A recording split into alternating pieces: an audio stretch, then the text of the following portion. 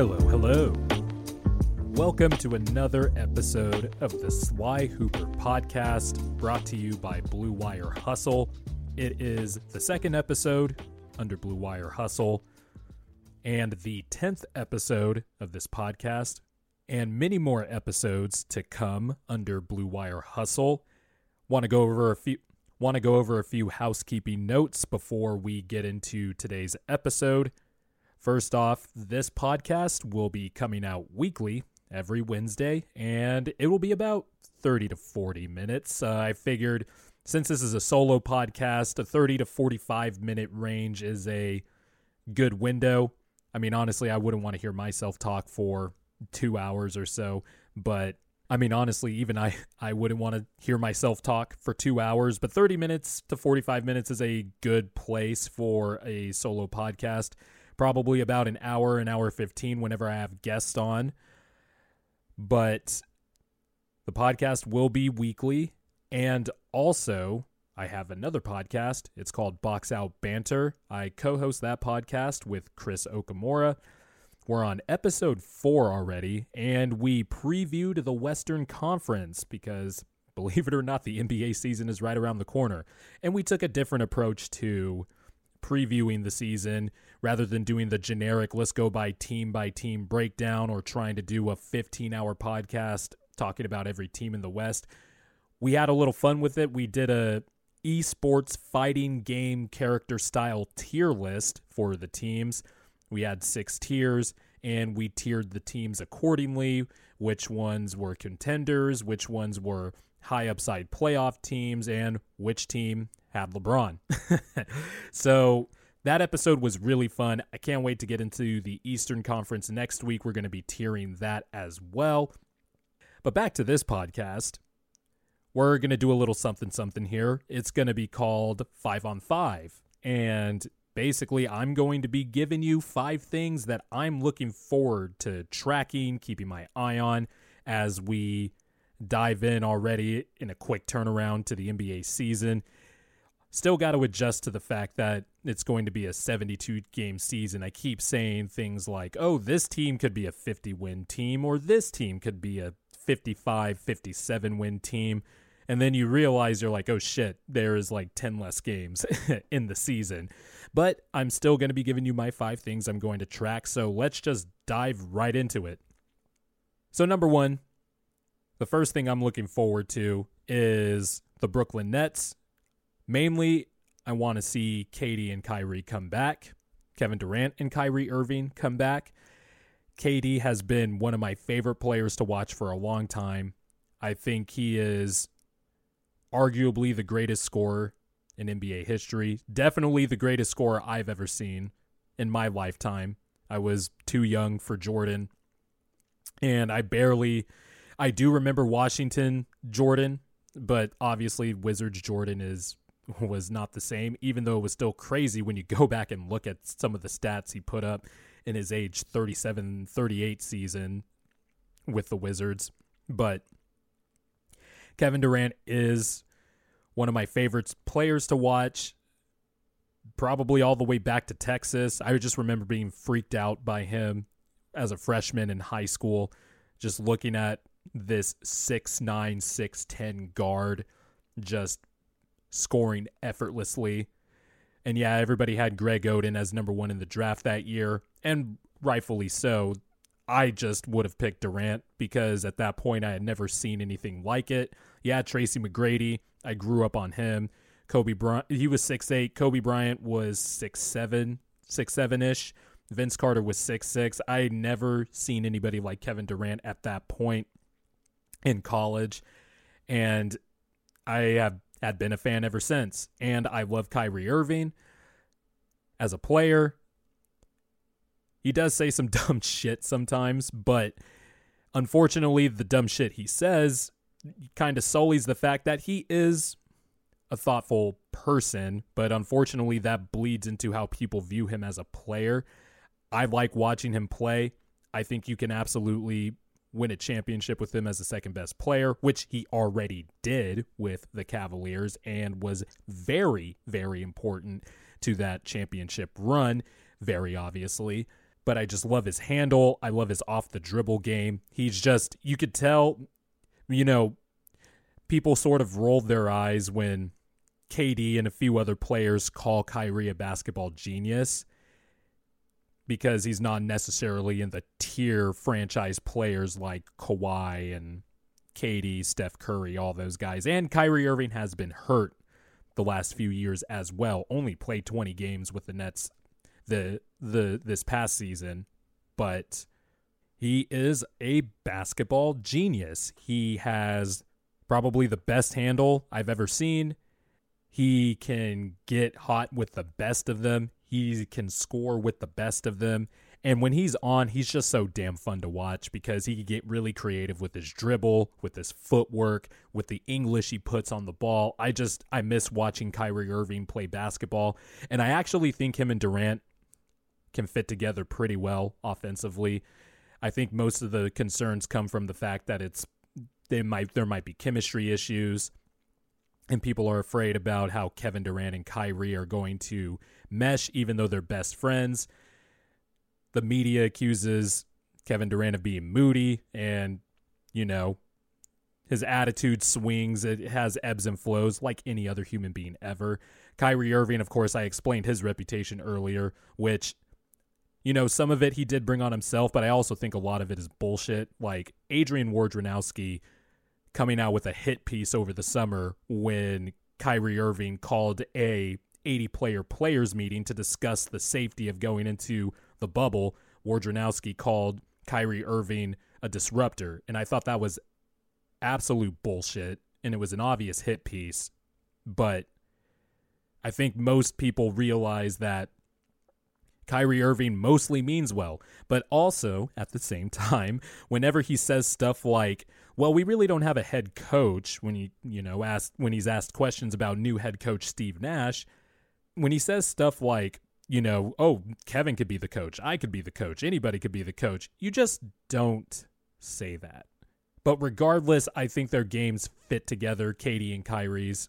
They're coming off of injuries, and I really want to see how Kevin Durant comes back. I think his game is actually kind of perfect if you're coming back from an Achilles injury, because he doesn't really rely on athleticism. He was athletic as hell in his prime and a physical freak more than anything, but he wasn't like a leaper by any stretch. He wasn't a Gerald Green or, Anthony Edwards, or, pick any athletic freak, Andrew Wiggins, for as bad of a player as he is. Kevin Durant is not a leaper or a jumper like that, but he is still a physical freak. He's still 7 feet tall, long arms, can shoot literally over anybody, has the golden touch. And I'm just really looking forward to seeing how he's playing, because apparently he's been playing pickup, and NBA players are like, uh-oh. And Kyrie Irving, I want him to come back and be healthy, but I'm still not sure how healthy he'll be this season. Maybe all the time off, especially when his season was cut really short, and then you add the pandemic stoppage on top of that, on top of the bubble. He literally hasn't played basketball in a year. His last game was November 14th against the Denver Nuggets on the road. Did not dress in the next game on the road in Chicago. And that was it. They ruled him out. He had shoulder surgery. And, Kyrie has had injury issues his entire career. And I just hope he stays healthy, I bring that up because maybe this extra year off might do wonders for Kyrie. He's still only 27. In the 20 games he was playing with the Nets, he was sensational. Obviously didn't have his running mate with him, but Kyrie Irving is still a good player. And I do have questions about them defensively. I don't know if Kevin Durant is going to be the same defensive player after this Achilles injury, but they're going to be damn fun to watch, and they're absolutely a contender in the Eastern Conference for sure. Whether they'll actually be in the finals, I don't think so, but when you have Kevin Durant, anything's possible. So I'm really looking forward to that. Speaking of the playoff race, the second thing I'm looking forward to is the play-in game. And not only that, the play-in game race. First of all, obviously, this was wildly successful. When they experimented with this in the bubble, I was really excited because, one, there's extra basketball. Two, there's more competitive playoff level atmosphere basketball. I would like to see a play-in games with fans, but, unfortunately, we're in a pandemic and everybody needs to be safe. Wear your damn mask, by the way. But regardless, I'm still really excited for the play-in games. I think it adds a fun wrinkle. I think it'll keep teams competitive towards the end of the season so we don't have to watch, the dreaded late March, early April slog of basketball games once, seeding has already been decided, especially in the Eastern Conference. Because the Western Conference, there was still jockeying for position, playoff position.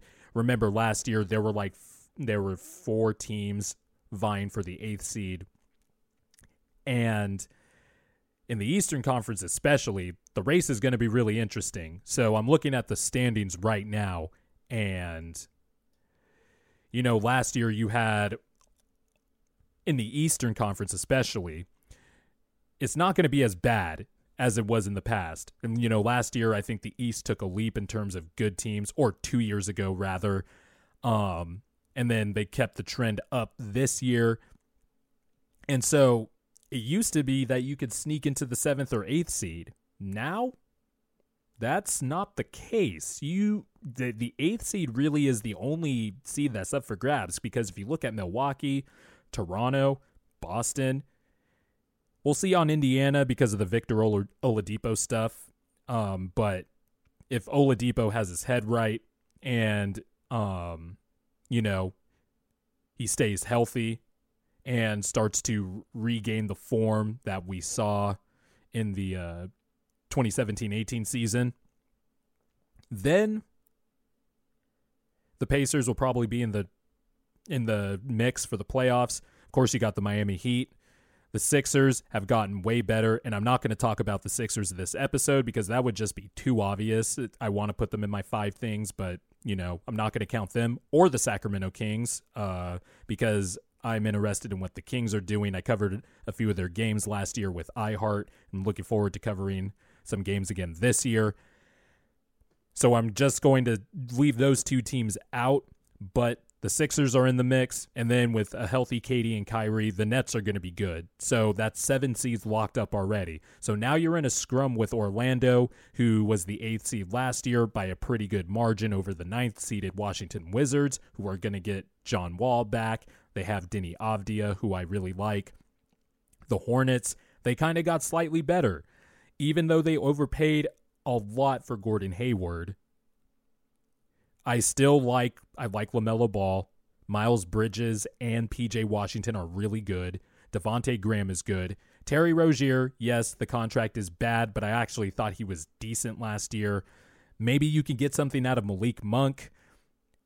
They are kind of thin with reserve bigs. They did bring back Bismack Biyombo, which really doesn't do much, but you have to have bodies there. But I think the Hornets will be in the mix for the play-ins. The Bulls, with the new coach, Billy Donovan, headed by Arturas, who they brought over from Denver. Knicks, no. Pistons, no. Hawks have to be the favorite to be the 8th seed. But that doesn't really matter if there's a play-in game. Well, it does matter because the 8th seed and the 7th seed will play each other to see who becomes the 7th seed. And then whoever loses the 7-8 game will have to play the winner of the 9th seed, 10th seed matchup. So this is how the play-in works. The 7th and 8th seed will play each other for the rights to be the 7th seed. And then the loser of that game has to play the winner of the 9th seed and the 10th seed game. And the winner of the 9th seed, 10th seed game will play the loser of the 7-8 game. And that team, the lower seeded team, the 9th or the 10th seed, will have to beat that 8th seed 2 times to steal the 8th seed, or the current 8th seed, who's facing off against the loser from the 9-10 game,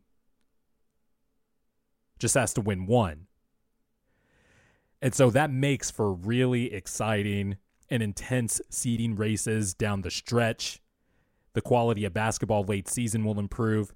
And maybe finally, it'll quell the league's obsession with trying to make teams competitive, even though they should really just not have a draft lottery if they really want to be serious about fixing the issue.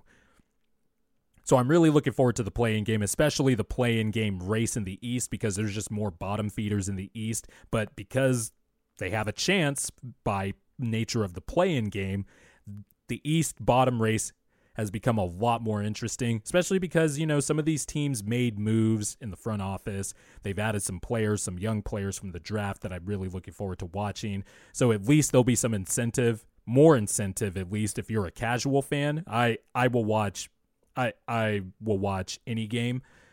But if you're a casual fan, you'll maybe have more incentive to watch the bottom feeders play, so to speak. The Western Conference, there's about 3 play-in teams. When I did the tiers, I had Grizzlies, Pelicans, Thunder, or Grizzlies, Spurs, and Thunder. I had the Pelicans lottery hunting because I'm still not sure about them, which I will get into later. But even the play-in games in the Western Conference, that's going to be crazy, especially because you mean to tell me the 7th or the 8th seed, who is most likely going to be a high 40s, low 50 win team, could be upset? Sign me up for that. It just brings a lot of intrigue, and I'm glad the NBA is doing it. Next question, or next thing I want to track. I brought up the Bulls earlier, and this one is for my friends who are Bulls fans. I actually know some people, and quite a few people who are Bulls fans, and I want to see what Billy Donovan does with this roster. The Bulls have a plethora of talent that has been hard to fit. Also doesn't help that they had the worst coach I've probably ever seen in Jim Boylan. A lot of best and worst I've ever seen so far in this episode. But Jim Boylan is one of the worst coaches I have ever seen. Limiting Wendell Carter Jr., basically hamstringing him, not allowing him to shoot threes, and just hindering his development. Taking forever to start Kobe White, even though you drafted him in the high lottery when you weren't good. Lauri Markkanen has been injured the last few years, but he was also hampered playing in Jim Boylan's archaic offense, just archaic coaching methods, all that. And so I think the Bulls did the right thing. First of all, they hired former Denver Nuggets general manager Arturas Karnisovas as the president of basketball operations. And if you look at the team Denver is fielding right now, Bulls fans have to feel pretty happy about that. Then they get Billy Donovan from the Thunder, who the two have mutually agreed to part ways. The Bulls pick him up. That's a good pickup. And he's already talking about,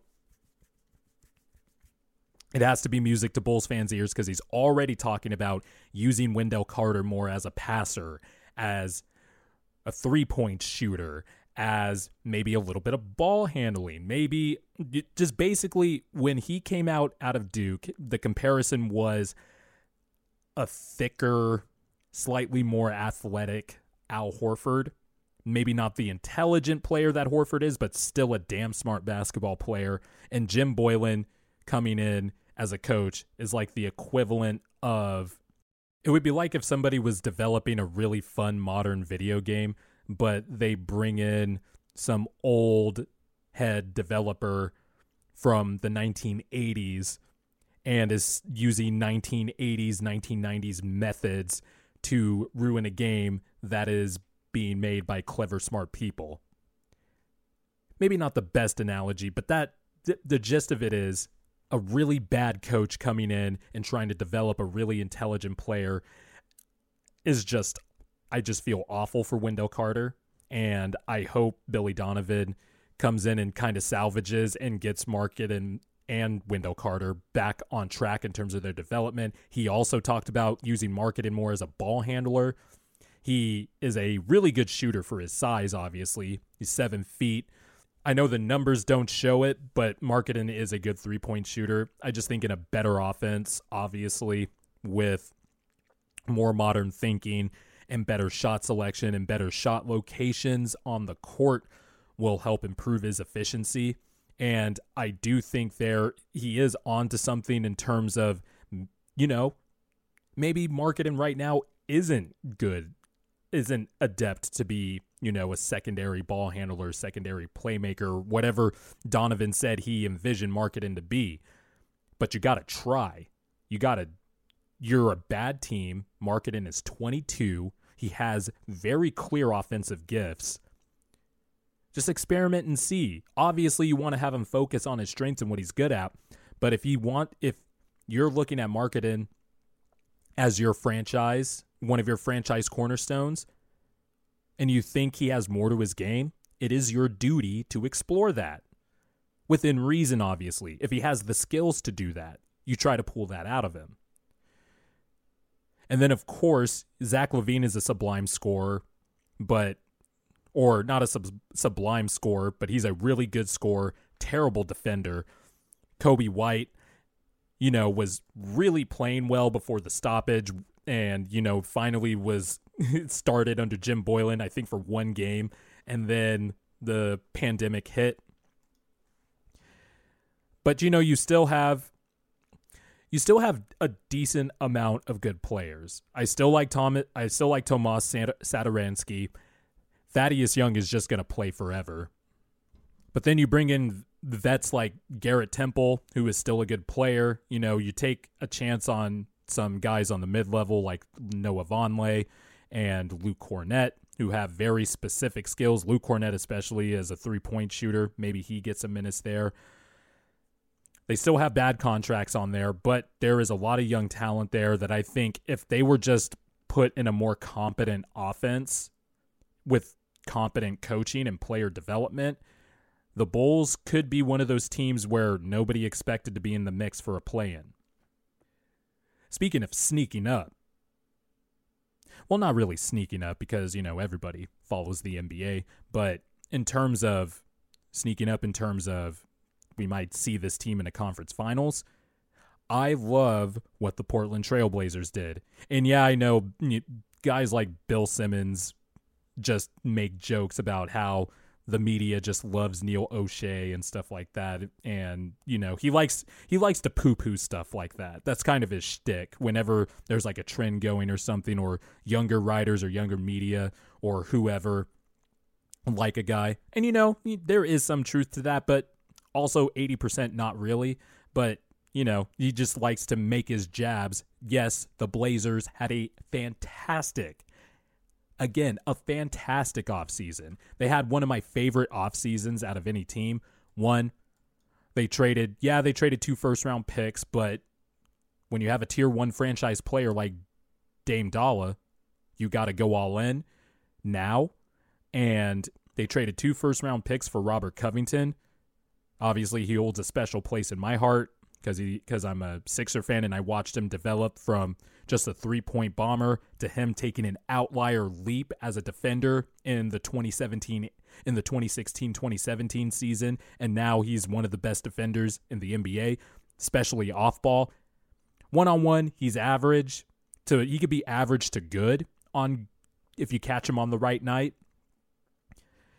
Not as quick laterally, so that limits his potential as a one-on-one defender, but off ball, he's one of the best. Tier 1, just one of the top in his class in terms of deflections, steals off ball, rotations. He's a really good weak side shot blocker for his position and a good rebounder.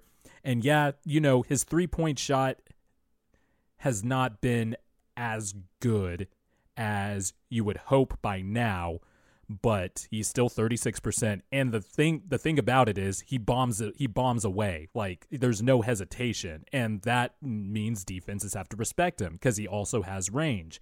So I think Robert Covington is the perfect wing. The Blazers have been looking for any type of wing the last few years to kind of fill the roles that were left by Mo Harkless and Al-Farouq Aminu, especially last season when those two were on new teams before last season started.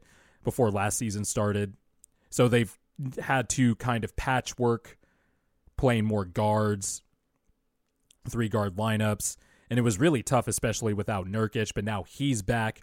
They re-signed Rodney Hood, who's coming off an Achilles, but I think in a bench role, hopefully he can still be productive. They got Derrick Jones Jr., another athletic wing, who played in the regular season for Miami, but, didn't play in the playoffs. But I still like Derrick Jones Jr. as an athletic game changer, kind of wild card off the bench. He's another wing that the Blazers, are just trying to stockpile on top just to, kind of balance out the roster positionally a little bit. Because now that you have 3 wings in tow, you have Gary Trent Jr., who, didn't play much as a rookie in the 2018-19 season, but started to get a lot of more minutes this past season. Shot 38% from 3 before the bubble, and then in the bubble shot 50% from 3. Showed that he was a tough-nosed, rugged defender. But, you can't play him at small forward all the time because he is only, 6'5"?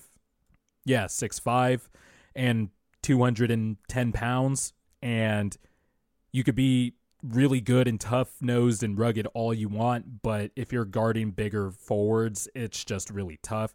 So that's why I think Robert Covington, Rodney Hood, and Derrick Jones Jr. coming into the fold is really going to help. Obviously, Nurkic being back is going to help a lot because he is also an underrated defender.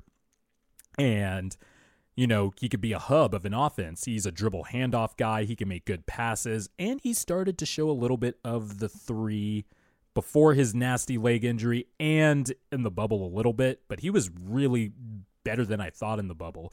And if the Blazers can improve from their 27th rated defense, according to Cleaning the Glass, and get somewhere up to 15, 14, the 12 to 15 range, you might see the Blazers in the Western Conference. Because even though I would have the Clippers and Nuggets ahead of the Blazers right now, I think in the next tier, I have the Blazers first in that tier of the high-octane playoff teams. You should go listen to the Box Out Banter episode I did with Chris. I went a little bit more in depth on that. But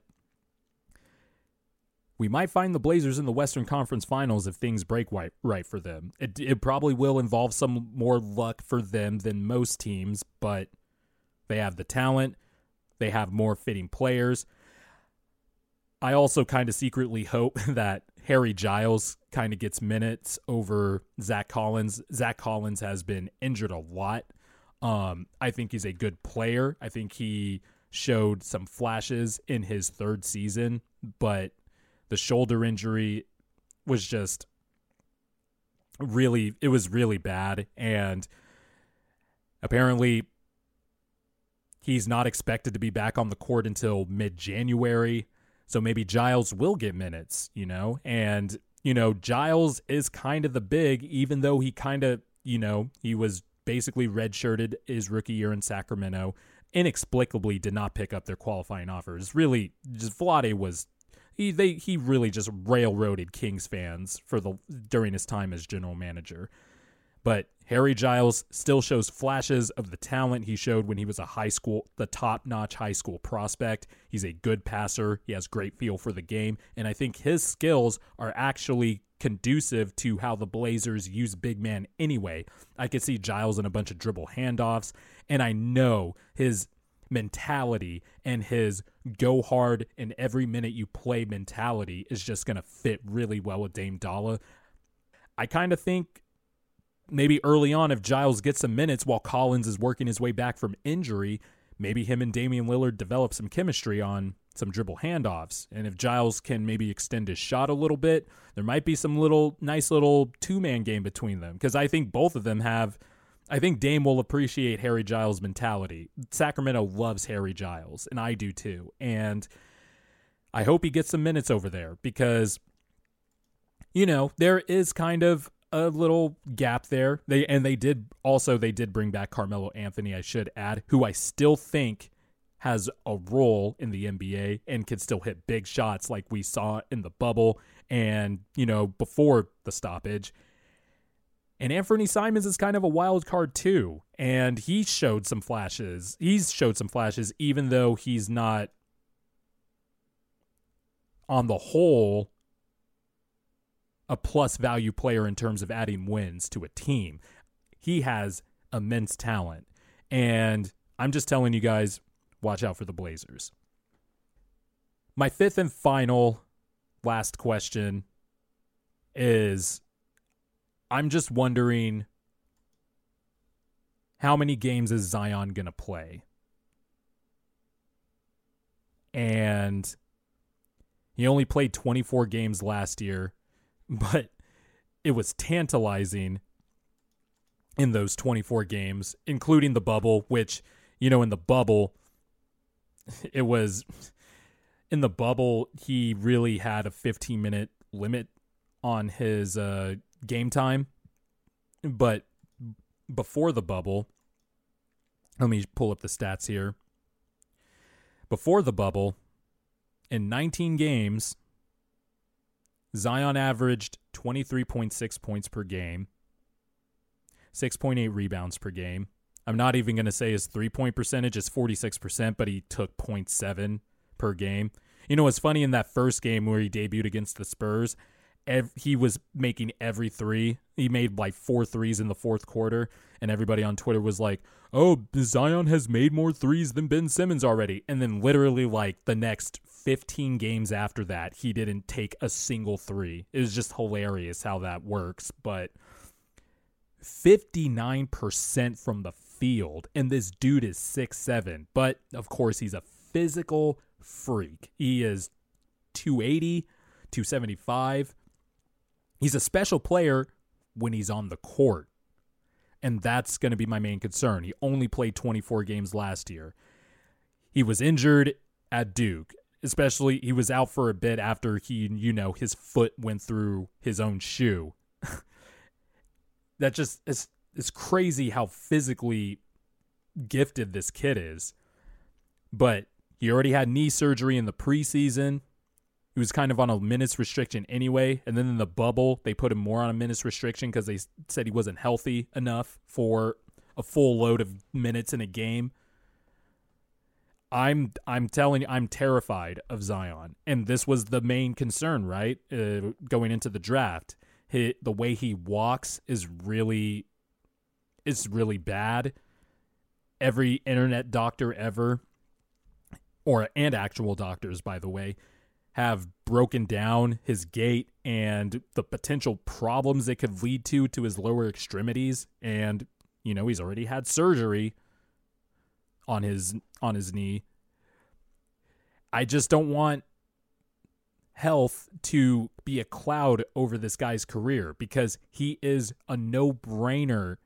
He has the potential, no-brainer, to be a Tier 1 franchise player. And I know David Griffin and Stan Van Gundy are just looking forward to using him in a bunch of different ways as a ball handler. I question a little bit how the Steven Adams-Zion pairing is going to work. And I liked it at first, but then I thought about it and I was like, I don't know if that's exactly going to fit well. Because even though Derek Favors wasn't exactly a stretch big, he could shoot it at least from the free throw line. He was a better spacer in terms of, he was just a better space player. Adams is a big burly dude. He sets hard screens though. And I think that's where David Griffin, he had the quote where he said, many of us in the media, and then David Griffin even put himself in there, have put too much emphasis on, having a stretch big, which is very important still. But he did bring up a good point that you overlook how spacing is created in other ways. Steven Adams has long been one of the best screeners in the NBA, and his ability to roll to the basket off of a bone-crunching screen with his physical presence is just deadly. And if you put Zion in a pick and roll, they'll probably go under it. But you know what? That dude is so fast when he gets going. I love it when Zion starts to dribble because, one, it's so quick. It's like such quick twitch athleticism. It's nuts. But he does not waste time making a decision. He gets the ball and he's going to go. And with Steven Adams screening Zion's defender off of him and Zion rumbling downhill, even if you go under the screen, that's a scary proposition, isn't it? And on the whole, I like this Pelicans team. I'm not as much of a fan of the roster as I was last year. I like the Kira Lewis pick. Still a big believer in Lonzo Ball. I am not going to hold his bubble performance against him at all, especially when there was, 60 other games prior to that showed that Lonzo improved, one, as a three-point shooter and every other facet of his game. And that was before Zion got back, because Lonzo started to turn it around in mid-December last year. Wow, it's already December. It's already been basically a year since. It's crazy. Time has been really distorted during this entire year. It's like the fastest and slowest year at the same time. But anyway, they traded away Drew Holiday. Who knows how much JJ Redick is going to play? I'm pretty sure he wants to be back in the playoffs. I just don't see how JJ Redick finishes the season with the Pelicans. He might be traded. That's also a good trade chip. But you traded away Drew Holiday. You lose Derek Favors. You bring in Steven Adams, which is decent.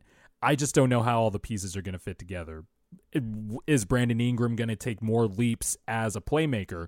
Was his three-point shot for real? And, there was a pretty big sample that it was real, but, in the bubble. And we're really going to have to break down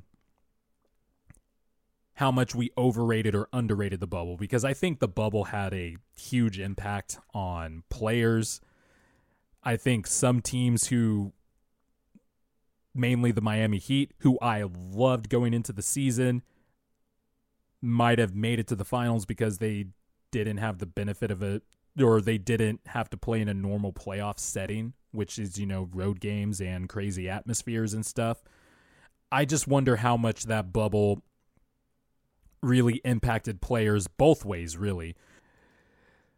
But Brandon Ingram shot 39% from 3 on the year, and you hope he carries that into next season, because I do think he's an all-star level player. Obviously, he made the all-star team last year, but can he take the next step and maybe be a third-team All-NBA guy? If things basically have to go right for the Pelicans, but I still think they're a lottery-hunting team, they could maybe get into the play-in, but when you look at the Spurs, because of their experience and the fact that they still have DeMar DeRozan and LaMarcus Aldridge, even though they're mid-range gods, that's still enough for the Spurs at least to be a play-in team. I think the Grizzlies will take a step back because I thought they did overachieve a little bit last year, and after they traded the veterans, Jay Crowder, Solomon Hill, etc., they kind of went downward on a downward trend. And the Thunder, even though they are not going to win 50 games this year, I have them as a potential play-in team, probably mid-30s, high-30 win team, which I imagine in the West at least, because it's so stacked 1 through 9 really. No, 1 through 8. No, 1 through 9, because if the Rockets keep James Harden and Russell Westbrook, even if they're going to be discontent heading into the season, they're probably going to be a high 40s, high 50 win team. And by the way, once again, I'm projecting this out as a 72-game season. So the equivalent of a winning percentage of a high 40s, low 50 win team. So really there's 9 teams in the West that I had in my tiers that were playoff teams. I had the Rockets on the outside looking in. And then, so if you're in a play-in game and the Rockets are the 9th seed, you have 3 teams fighting for the 10th seed, and something tells me the Pelicans are going to be on the outside looking in on that particular race for the 10th seed, which you just see how the play-in game has already added an extra element, 1 of analysis and 2 just intrigue, because now the race for the 10th seed in the West could be interesting, because then that means they have a chance for a play-in game, and if you have a chance for a play-in game, you can be in the playoffs. Unfortunately, it is dependent on Zion's health. And if he doesn't play the right amount of games, I think the Pelicans need him to play to compete for a playoff spot. They're going to be hunting in the lottery again. So those are the 5 things I'm looking forward to watching this season, non-Sixers related and non-Kings related. Another wrinkle is I do want to see how Daryl Morey's disciples do. Raphael Stone in Houston, who took over after Morey left to go to Philadelphia.